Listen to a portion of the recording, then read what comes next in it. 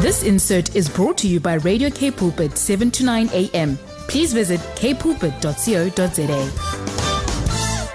This insert sponsored by Manor Health Products, the only 100% natural organic supplement for blood sugar control. No, Brad, it's not the stuff that your wife uses to take nail polish off her nails. It's something completely different. Acetylcholine. Good morning, Wendy, Christien from Integrated Health Solution. How are you doing this morning? Good morning, Brad. I'm very well, thanks. Hope you're well too. I am. I'm so surprised we have all of these things happening inside of our bodies and we don't even know about it. Last week was this amazing, eye-opening conversation. I absolutely loved it. To see that there's so many things that are going on inside of our bodies that can be affecting us positively or negatively, and it's stuff that we don't even know about or consider. We always default to other things when all we could do is have a test or sit with you and fulfill a questionnaire or do something like your best system test, and we can get to the bottom of a lot of the ailments that we have. So I just wanted to say, I'm sure the listeners would agree, this has been a huge eye-opening time. Yeah, it just shows us how interesting we are and how intricately our bodies are made. Yeah. And there's so many things that just happen automatically. And when there's an imbalance, we don't always know that it's that particular thing. You know, we can think that maybe it's a shortage of vitamins or minerals or, the obvious ones that people go for. But we don't always think about the neurotransmitters.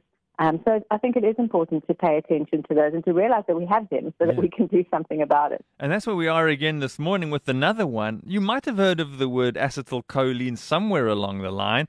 I don't even know. I know it, but I don't know why I know it. Maybe Wendy told us about it, and that's how I know it. But what on earth is that?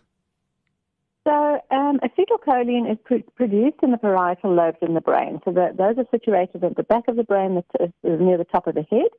And it's the area of the brain that's responsible for the thinking function. So we comprehend languages and things there, and it helps for our attention span and for intelligence. Okay, so where's it coming from exactly, and how is it regulated? Okay, so it's released by the motor neurons and the neurons in the autonomic nervous system, and it influences the processing speed of the brain. So it's a bit like, I think, RAM is the processing speed in the computer. That's right. I could be wrong there. But it's a bit like that. And this autonomic nervous system regulates our stress response as well. And it's involved in the function of the peripheral nervous system. So that's the nerves at the end of the body, like your fingers and your toes. And it communicates between the brain and the organs and the skin and our limbs. So then I'm guessing, based on what you've just said, it's a little bit like a hosepipe with a kink in it. If there's a kink in there and we're not getting enough acetylcholine, that neurotransmitter, we're not going to be sharp. We're not going to be with it. That's it, yeah. There will be little gaps and lapses. Things won't work as smoothly as they need to. So just like last week, is it possible that we can have, just like the GABA, can we naturally have a higher level or naturally have a lower level so we can almost be defined by that natural level? Yes, so you can have an acetylcholine nature. So that means you are more likely to have optimal, or you function better when your levels are optimal, more so than the other neurotransmitters.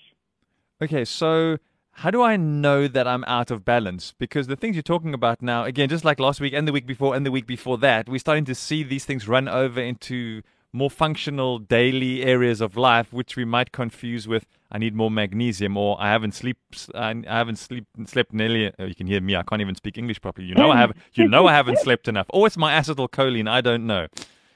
Yes. So if we have too much, it can make us feel paranoid or neurotic. So it can change our behavior. We can be more unpleasant in our social interactions. If we have too little, we can be forgetful. We can't process our information effectively. We can also experience sensory losses. So, our hearing might be compromised, or our bowel function slows down. We can't perceive our visual perception changes. And our reflexes are a little bit slower. So those are some of the things that can happen. And also what can happen with people with lower levels of acetylcholine is that they crave fatty foods, because choline is a phospholipid. So that can cause us to crave unhealthy fat. So now we're talking again, we're back at that place where we're saying this is often confused for other things, never a neurotransmitter. Oh, you're craving fatty foods, you're not having enough of this particular balance in your diet, you need more omegas or whatever. This is two very separate things. One is someone saying to you, you need to consume more, I don't know, nuts and seeds, that's why your body's craving that. And someone else could say, well, what about your acetylcholine level? So this can be a bit confusing.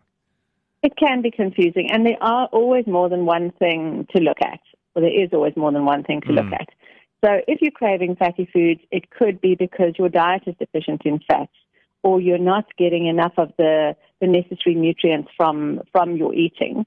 But it can also be that you are low in acetylcholine. So now, you have to figure out where it is. And I think that's where the complexity of the body comes in. It's not always just as simple as let's eat more healthy fats. Yes. Everybody should be eating healthy fats.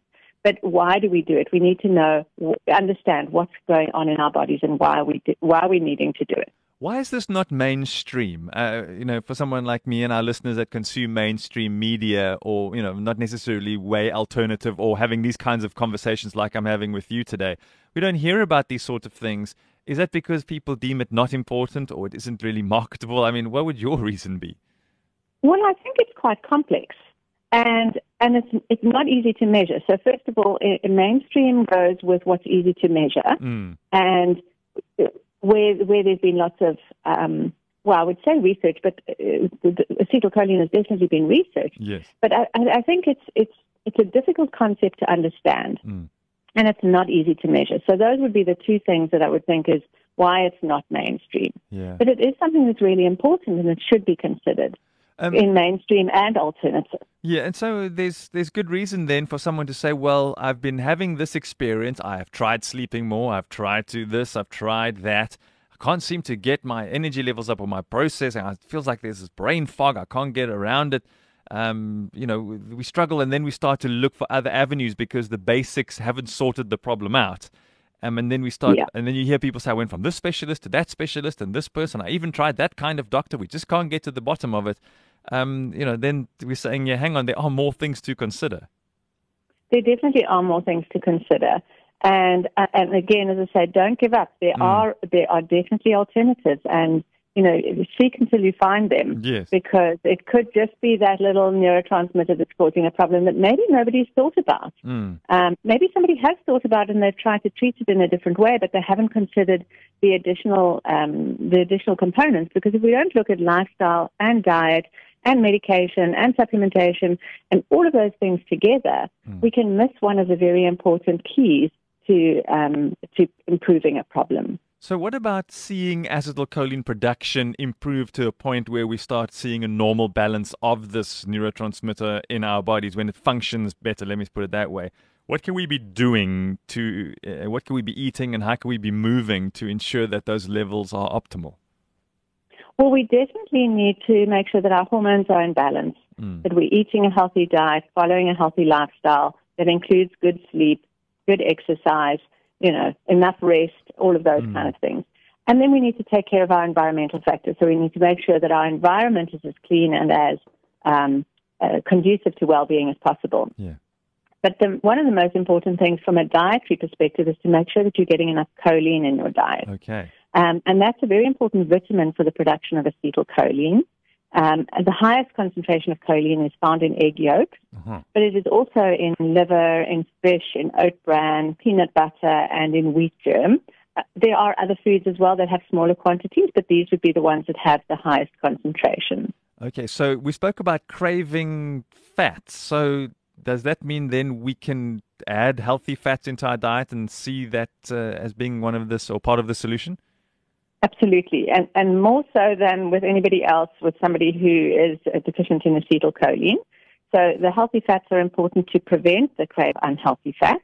And so then if they include foods like avocado, coconut oil, olive oil, butter, olives, cheeses, if they're not sensitive to dairy products, that would be those would be good foods to add. And certainly not to follow a low-fat diet if they have lower levels of acetylcholine. Oh, now you've got me going this morning. Avocados, coconut oil, olives. All right, let me focus a little bit here, Wendy. All these things I enjoy mentioned there in one sentence. And then supplementation, is that an option here as we close? Yes, so supplements can be very helpful. Something like phosphatidylserine, which again is a phospholipid, that helps to boost your levels of acetylcholine. It also helps for focus and concentration, for good quality sleep. So it's something that can be supplemented with. And then antioxidants. If we can have antioxidants, we get oxygen to the brain, we clean out the debris and all of the things that are not supposed to be in our bodies, the free radicals, and then that helps for the brain function. It helps with that electrical rate in our brain. So it prevents brain aging, because that's the thing with acetylcholine, is that if we don't have enough of that, our brains age at a faster rate than we age. So you can be much older from a brain perspective than you are chronologically. This is fascinating this morning, as these last few weeks have been a huge eye-opener. This has been amazing stuff. I'm so grateful the podcasts are available. And just to remind our listeners, the podcast of this will be available as well later on this morning on kpulpit.co.za. And you can go and find Wendy at Integrated Health Solution. Just do a Google search and find her. And if you want to go and have these things tested or fill in some questionnaires, or maybe there's some other things you also need to chase down with Wendy, she can help you out. From Integrated Health Solution in Durbanville. She's a health coach and wellness practitioner. Thanks, Wendy. Have yourself a really, really good day. We can't wait for next week, man. School is in session with Wendy these days. We love it. Until next time. Thanks, Brad. Have a great Thursday. This insert was brought to you by Radio K Pulpit, 7 to 9 a.m. Please visit kpulpit.co.za.